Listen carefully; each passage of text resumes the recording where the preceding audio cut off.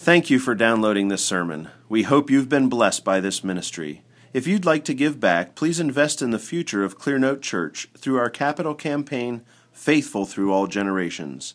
To make a donation, visit clearnotebloomington.com/give.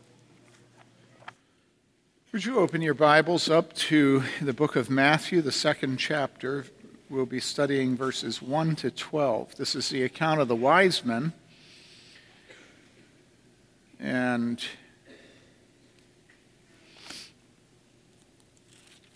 again, Matthew 2, verses 1 to 12. Let us hear the word of God, which is eternally true. Now, after Jesus was born in Bethlehem of Judea in the days of Herod the king, Magi from the east arrived in Jerusalem, saying, "Where is he who has been born King of the Jews? For we saw his star in the east and have come to worship him." When Herod the king heard this, he was troubled, and all Jerusalem with him. Gathering together all the chief priests and scribes of the people, he inquired of them where the Messiah was to be born. They said to him, "In Bethlehem of Judea, for this is what has been written by the prophet, and you, Bethlehem, land of Judah, are by no means least among the leaders of Judah. For out of you shall come forth a ruler who will shepherd my people Israel." Then Herod secretly called the Magi and determined from them the exact time the star appeared. And he sent them to Bethlehem and said, "Go and search carefully for the child, and when you have found him, report to me, so that I too may come and worship him."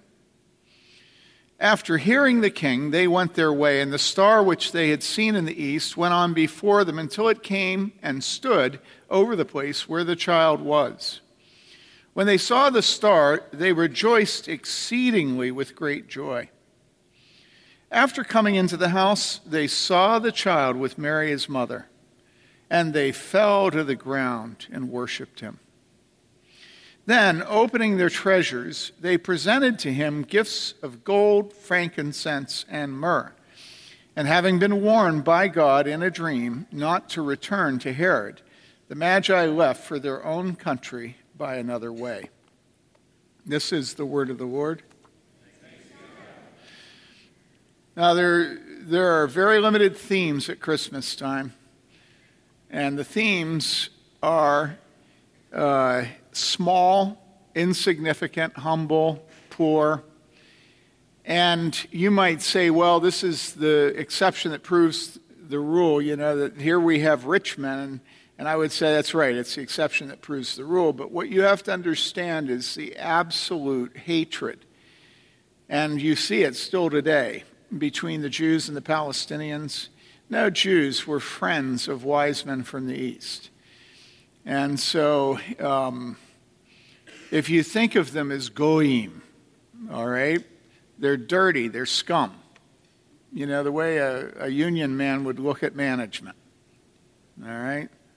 The way Southerners look at Northerners, the way Owen County people look at Monroe County people. Right, Mike? That's right, yeah. The way Copenhagen men look at, we won't get into that. And so, really, even the wise men are the same principle that you see with the single man, Simeon, the single woman, Anna.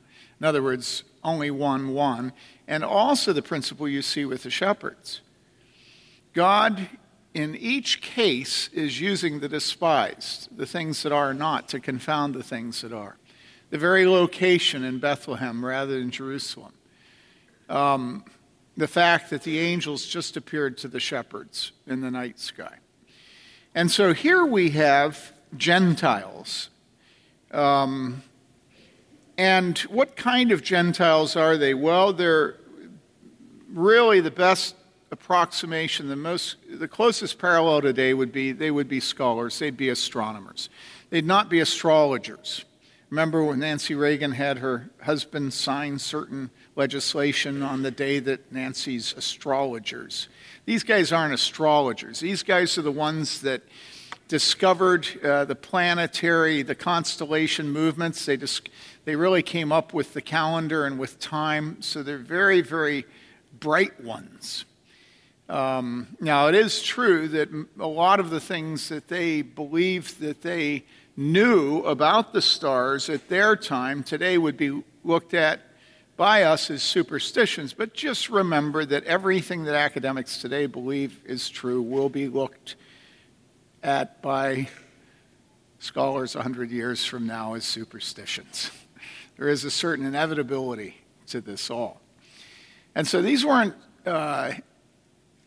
not simply astrologers. These were not soothsayers. These were scholars.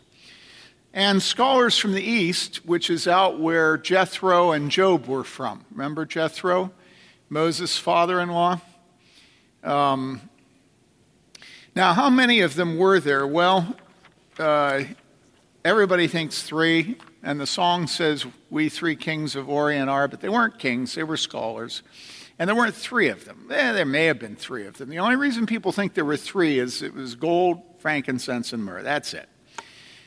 Chrysostom says that there were 14, but what does he know anyhow? He wasn't there at the time. And actually, no Jews bothered going with them from Jerusalem, so, about the only way you'd know, supposedly, would be through Jesus or Joseph and Mary, but Chrysostom didn't know them. He was an early church father. And so, here we have wise men, scholars from the East. Their specialty was the sky, the stars, and they saw a star. And a lot of people have spilled a lot of ink over what this star might have been. So let's run through some of the possibilities. It could have been a constellation that they considered to be a sign of Judah. It could have been a comet, Halley's Comet. Comet went through at 11 BC and again in 4 BC, but the calendar doesn't really match up. It might have been another comet we don't know about. It could have been the conjunction of Jupiter and Mars and Saturn, which is calculated to have taken place in 7 BC and then again in 6 BC. It could have been a nova, a real bright flare-up of a star that lasted for a couple weeks or months. In 77, there was an article done in the Quarterly Journal of the Royal Astronomical Society where they identified the star referred to here in Matthew as a nova that was recorded as being observed by Chinese astronomers for about 70 days in 5 or 4 BC, which would match up well with the time. But, even if we come up with a scientific explanation, the fact is the star appeared for Jesus. And the fact is the star moved and stopped over his house. So how are you going to come up with a scientific explanation? Even if you say that it's a meteor that stopped at his house, did you notice the one in Russia stopping at a house? Thank goodness. And listen, the way to approach Scripture is to just say to yourself, did Jesus rise from the dead? Okay? Did Jesus rise from the dead? And as a Christian, your answer is yes, I believe in the resurrection of the dead and the life everlasting. And once you've cleared that offense against scientism, everything else is small potatoes. God, did you notice in the hymn, maybe it's this one, maybe it's one that comes after, I don't remember, but he made the world out of ex nihilo, out of nothing. And so if God made the world out of nothing, it's not a big deal to him to make it in 6 24-hour days. This does not challenge his power. And he's probably not sitting around trying to keep track of whether or not Adam had a belly button and whether or not the trees had rings. And you think about the stupidities of the things that we spend our lives worrying about. If you believe in the resurrection of Jesus Christ, all of the rest of it is small potatoes. Don't get hung up on it. When the Bible says something happened, it happened. Now, you may be stupid, and I may be stupid in our understanding of the actual words, and we might say that the words mean something they don't mean. And, Augustine said that often, in our stupidity, we say that the text means something that it doesn't actually mean. That's fine. But when we read here that a star led them to the King of the Jews, here's what happened. You ready? A star led them to the King of the Jews. And you pay me a lot of money to be that bright. And when it says that the star stopped over his house, you know what's coming, right? I have it on good authority that the star stopped over his house. Now, what happened when they showed up in Jerusalem? Well, they asked, and here's the answer they got, beginning with verse 4, gathering together all the chief priests and scribes of the people. So in other words, Herod, who at this time was an old man and who had been reigning as the king for 35 years. So he's had a lot of time to grow comfortable in his seat of authority. And so he hears that there are these scholars from the east. And so what does he do? He gathers together all the chief priests and scribes of the people. In other words, he gathers together the religious leaders and the scholars of the Jews.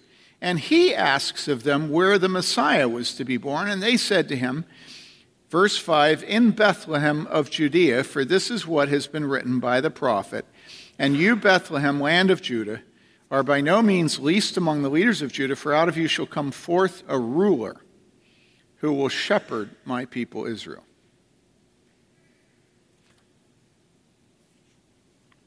Do you know the word equanimity?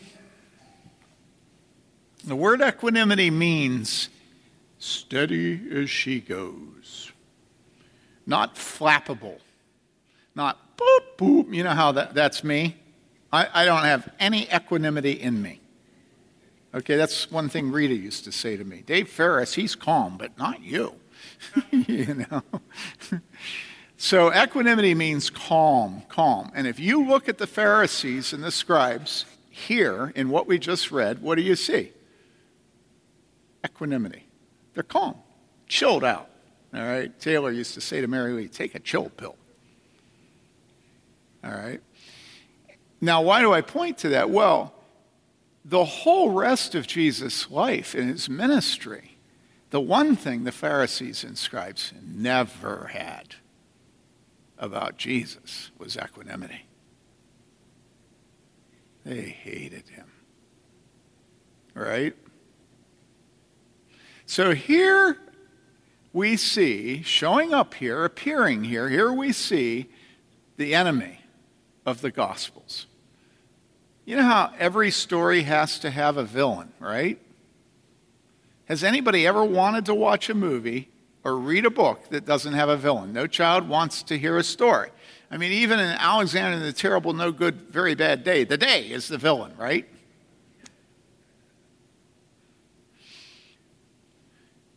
And it's very interesting to see here that the Pharisees and the scribes, the Sadducees, the chief religious leaders and the scholars, immediately say the truth. Why? Because they're students of Scripture. And they, well, Bethlehem, that's where he's going to be, right?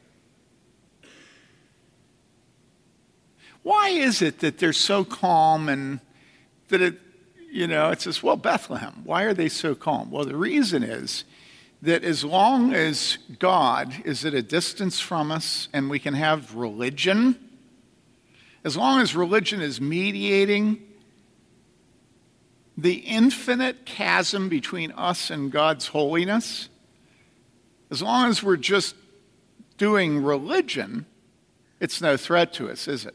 It's when God shows up and preaches to us that all of a sudden all of our equanimity vanishes. And that's intentional. It didn't escape God's notice when he sent his son to this earth that when his son began his ministry at the age of 30, it would begin with these words. Jesus began what? To preach. And that's when the equanimity of the religious leaders was gone, because when he began to preach, he said, unless your righteousness exceed the righteousness of the scribes and Pharisees. Now, who doesn't have equanimity right now? The one that doesn't have equanimity is Herod. Why? Well, because Herod's the boss. And immediately, the truth that is spoken is King of the Jews. And so Herod's already out the gate and running. And what is he going to do? He's going to kill this little one. He's going to kill him. He's sneaky, he's devious, and he hates him, and he's going to kill him.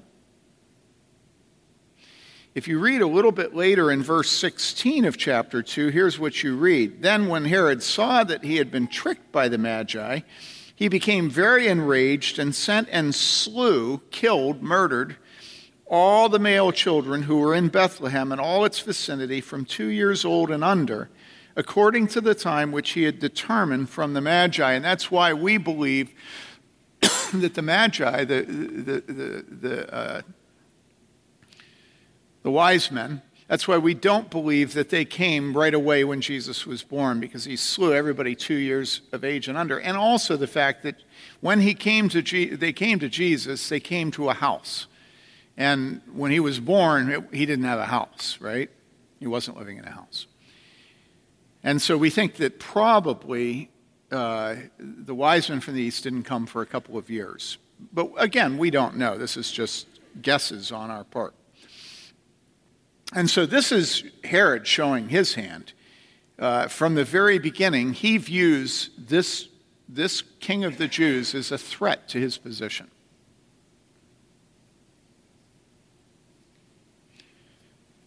Do you remember what I said? I said that the religious leaders will not hate him and plot to kill him until he begins to preach. Why?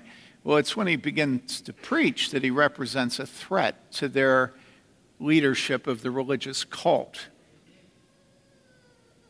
But when he's reported to be king of the Jews, he immediately is a threat, right? He's a threat. Because that's Herod's turf. He's the leader.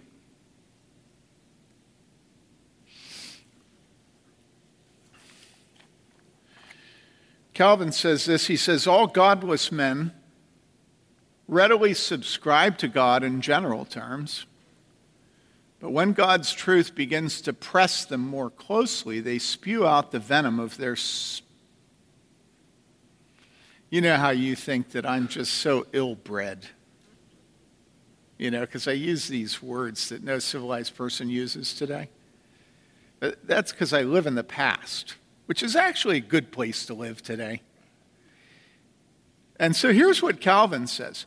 All godless men readily subscribe to God in general terms. But when God's truth begins to press them more closely, they spew out the venom of their spleen.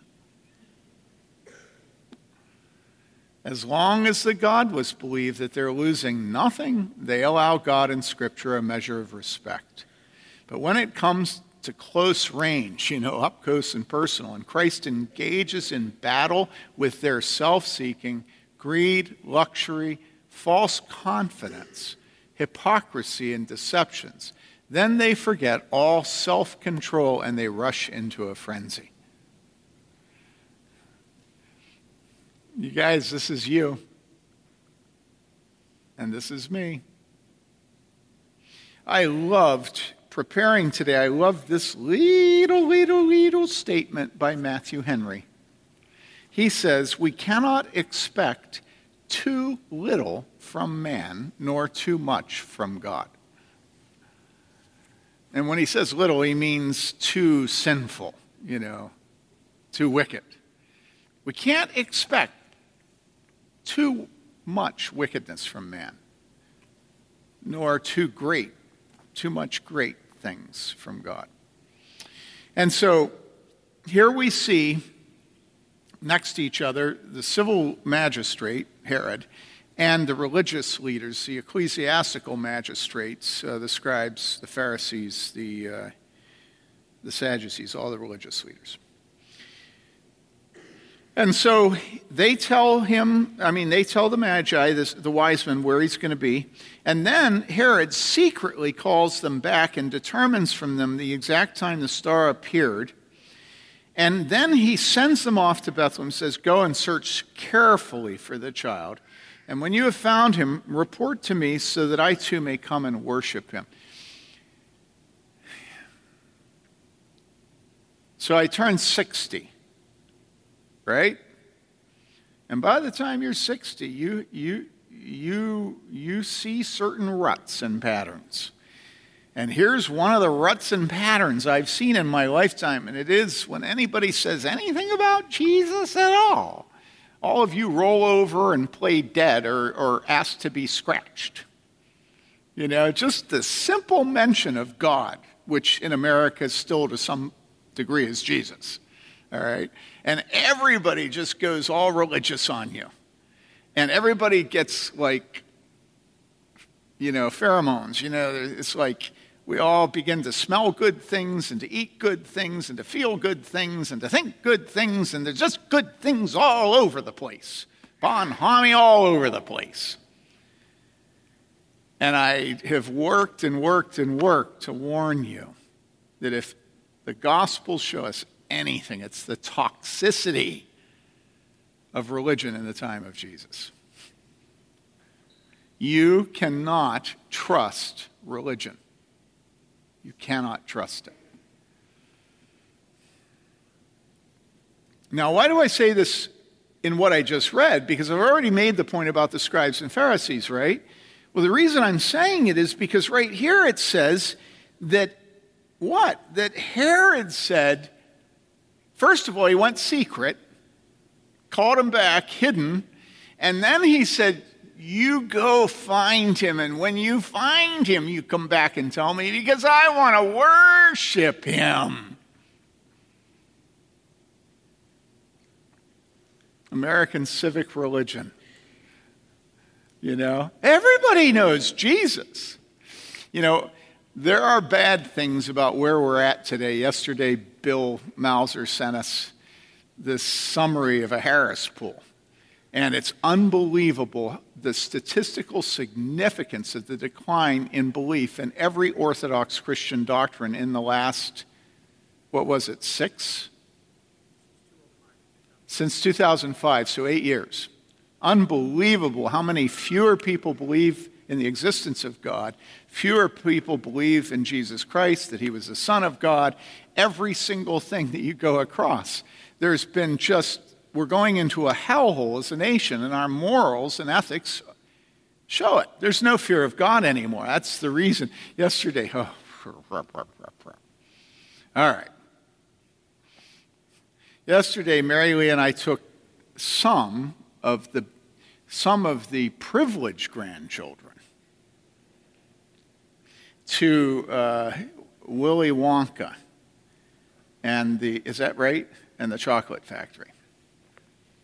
And of course, being down at the whatchamajiggy, what's the theater? Is he crying now? I'm sorry. Don't worry, we'll take you sometime. All right. I missed you. And so we're down at the Brumley or Cumley or the Chumpley. Oh, yeah, the bus chump Kirkley.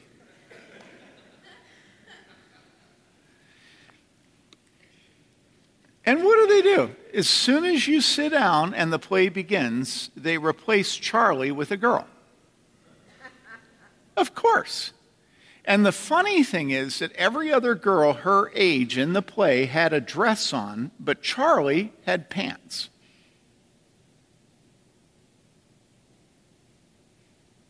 Now listen, there's no such thing as innocence. So at the intermission, Josiah, being an excellent young man, said, "Why is Charlie a girl. Well, you've got all these unbelievably sophisticated people sitting in front of you, and more unbelievably sophisticated people behind you. And at that theater, when you're in the peanut gallery, which is where we were, that means you're sitting in each other's laps.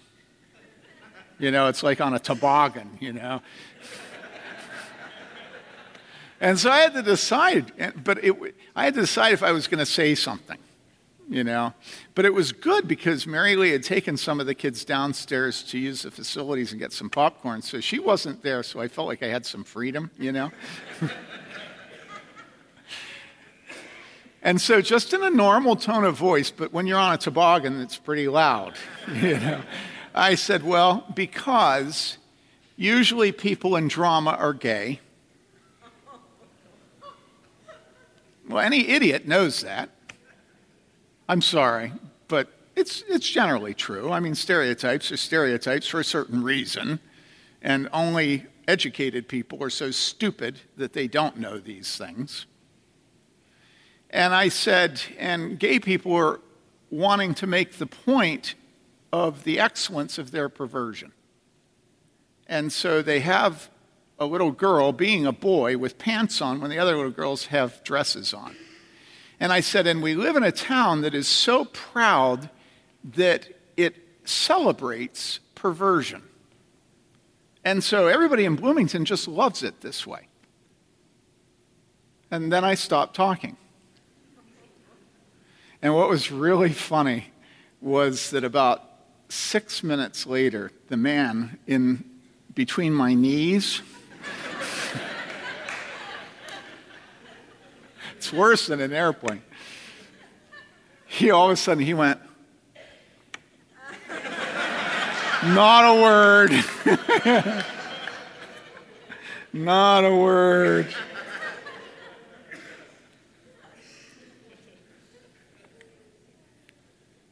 And so the connection, Carol Canfield right now is praying, oh Lord, bring them home. Well, the connection is that we live in a day when the truth is becoming more clear.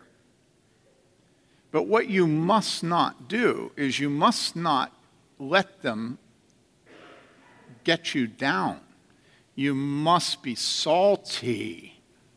And that requires you to say things like that. And you can say to me, well, you shouldn't have said drama people are gay. I say, well, okay, all right, fine, I'll give you that one. And then you're going to tell me, well, you shouldn't have said, and I'm going to go, okay, right, I shouldn't have said that. And then you're going to say, well, you should have had a grandchild that wouldn't ask questions like that. I say, well, blame Doug and Heather on that. And pretty soon you have no salt. You don't see what's as plain as the nose on the end of your face.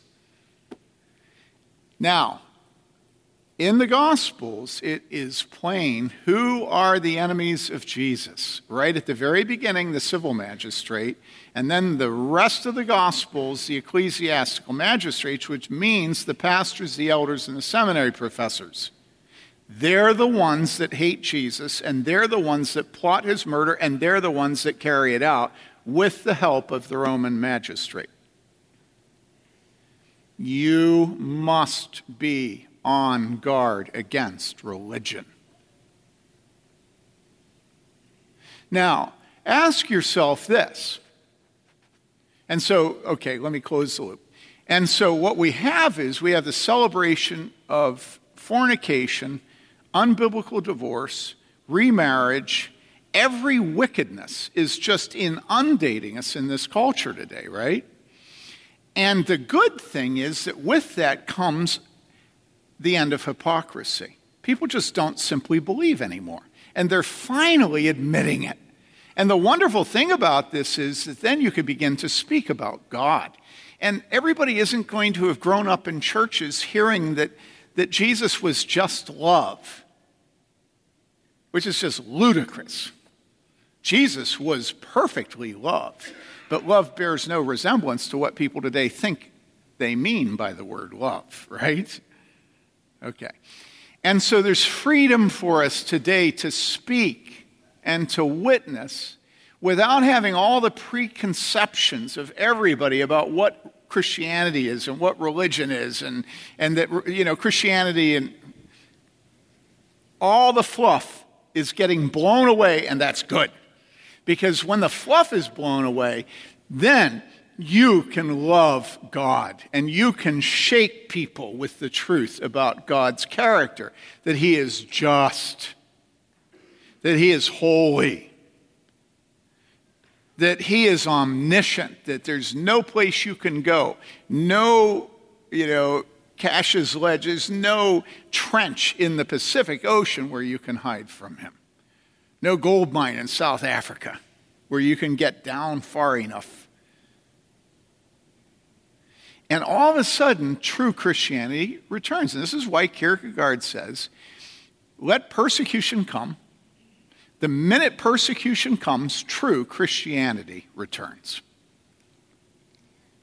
And that's where we are. It's a wonderful time. I've always been envious of Mark Driscoll. But not the reason that you think.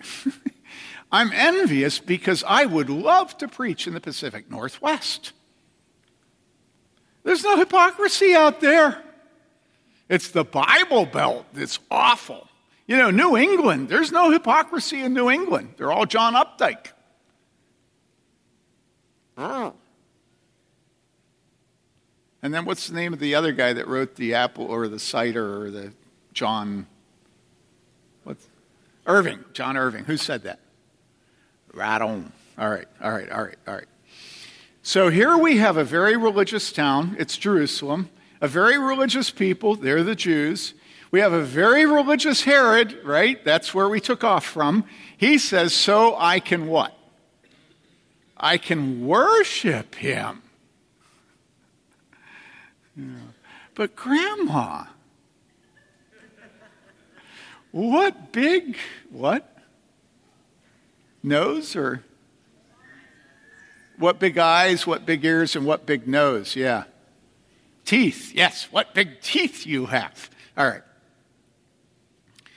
So after he let them know that he wanted to come and worship this little baby Jesus, right, they left. And it says, after hearing the king, they went their way, and the star, which they had seen in the east, went on before them until it came and stood over the place where the child is. And that's the last refuge of those of you that are scientists.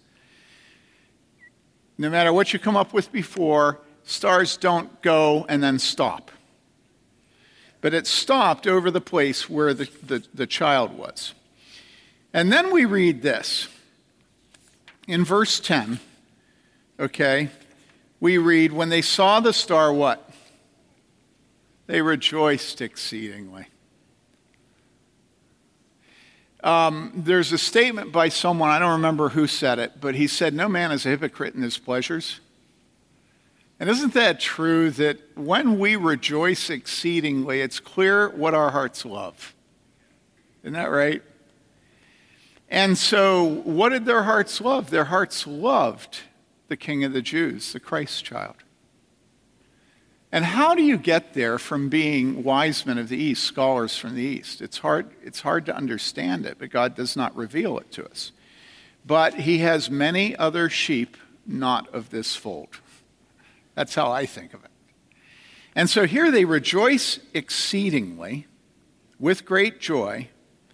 So how do you rejoice exceedingly with great joy? It's more than redundant, isn't it? Rejoice exceedingly with great joy. What does rejoice mean but with exceedingly with great joy? So whatever it looked like to be bonkers with joy, that's what they were. And then verse 11, after coming into the house, they saw the child with Mary his mother, and they fell to the ground and worshiped him. Now, what point do you think a preacher of the word would make there? What is with you people that you won't raise your hands? I mean, please. No man's a hypocrite in his pleasures. And those of you that won't raise your hands, your pleasure is yourself and your great august dignity. Come on, for heaven's sakes, raise your stupid hands. Because if you don't, then we're going to make a rule that you have to fall down on your face. I mean, can we please, white people, have bodies? Can we jump? I mean, it's just so pathetic. Look at the scholars from the East. What did they do? It says they fell to the ground and worshiped him. Now, you can say, well, yeah, but they weren't of what I call Germanic extraction. I know, David. It's what we call German ascent. Or no. But Germans always ascend. Oh, no, is it descent? But do Germans ever think that they descend in anything? I don't think so. No. Okay, so you're German. I'm Scotch-Irish and German, but I don't claim that. What are you? And so that's how we get around it. We say, well, we live in a culture and in a time, ethnicity that doesn't fall down and worship. Come on, you guys. Do you really think that when the Bible describes the worship in heaven, that our ethnicity is going to trump the Bible description? Do you think that that description of the wise men is not given to exhort you to be humble when you worship God? Do you know the reason why every time I write about our music on the blog, I never get any purchase? The reason is that if there is a group of people that are most proud in their religious expression, it is Reformed Protestants. Most proud. And Reformed Protestants who are proud will not submit to having leadership in worship. And so if you look at their preaching lacks leadership just as much as their music. You know, partake of it as you choose, you know. And of course that means that the preacher won't apply Scripture to them because that sort of backs you into a corner and tells you to say uncle. Right? And so Reformed worship has no humility in it. It's a head trip. And that's the reason that Reformed people can't stand the leadership of our musicians. Because our musicians never give us a place to run or a place to hide. Now, there are some musicians who are up on the platform who are themselves there so that they can hide. I won't name them. But we all know it's not David.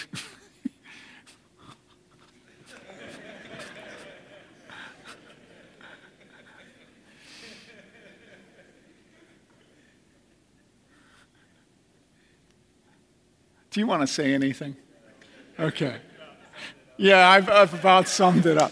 Listen, people, when the Bible says that they fell down, when it says rejoiced exceedingly with great joy, the Bible is teaching us that all those who belong to God have their greatest pleasure in Jesus Christ. It is impossible to belong to Jesus Christ. It is impossible to believe in Jesus Christ. It is impossible to be a true Christian without having a heart that's on fire for Jesus Christ. And it is impossible to have a heart on fire that the body does not reflect it. And so if you want to say to me that you're not going to submit to my guilt tripping you about raising your hands, I say, fine, but show me something. Something.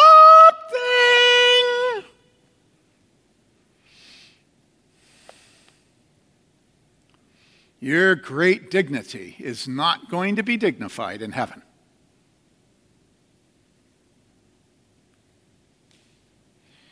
If you know the forgiveness of Jesus Christ, how can you not love him? And you say, but I do.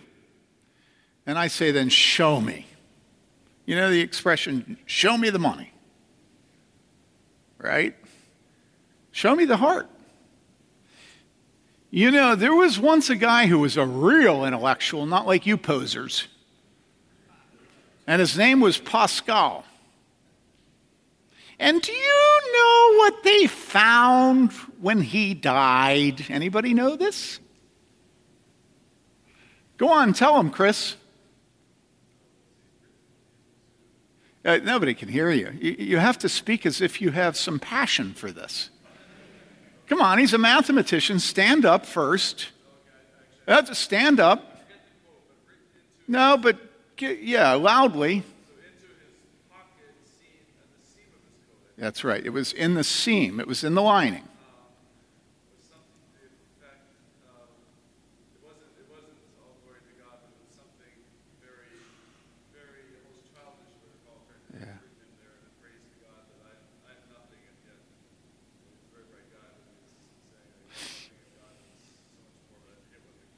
Did you notice that he said it was very childlike?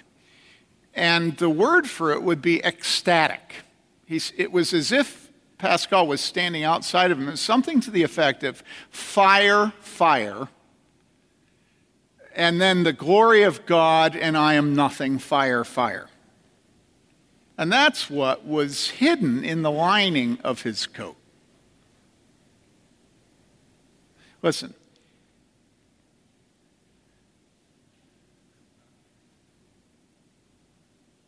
There's absolutely nothing that Bloomington can do, nothing, to silence those whose hearts are on fire for Jesus Christ. And there's absolutely no way you can't be on fire for Jesus when you see your sin properly and you see the holiness of God properly. Okay? We don't need to be complaining about oppression. We just need to be salty, and we need to rejoice exceedingly with great joy.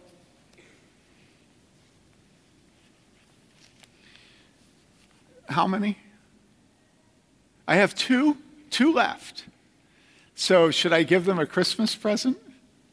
David's telling me I have 2 minutes left. Okay, let's pray. Father, thank you that you have lifted me up out of the pit of my sin, and that each day you do this again and again and again through the blood of Jesus Christ. And Father, I pray that we will be known as a church of hearts on fire for Jesus Christ, like the wise men. We pray in Jesus' name. Amen.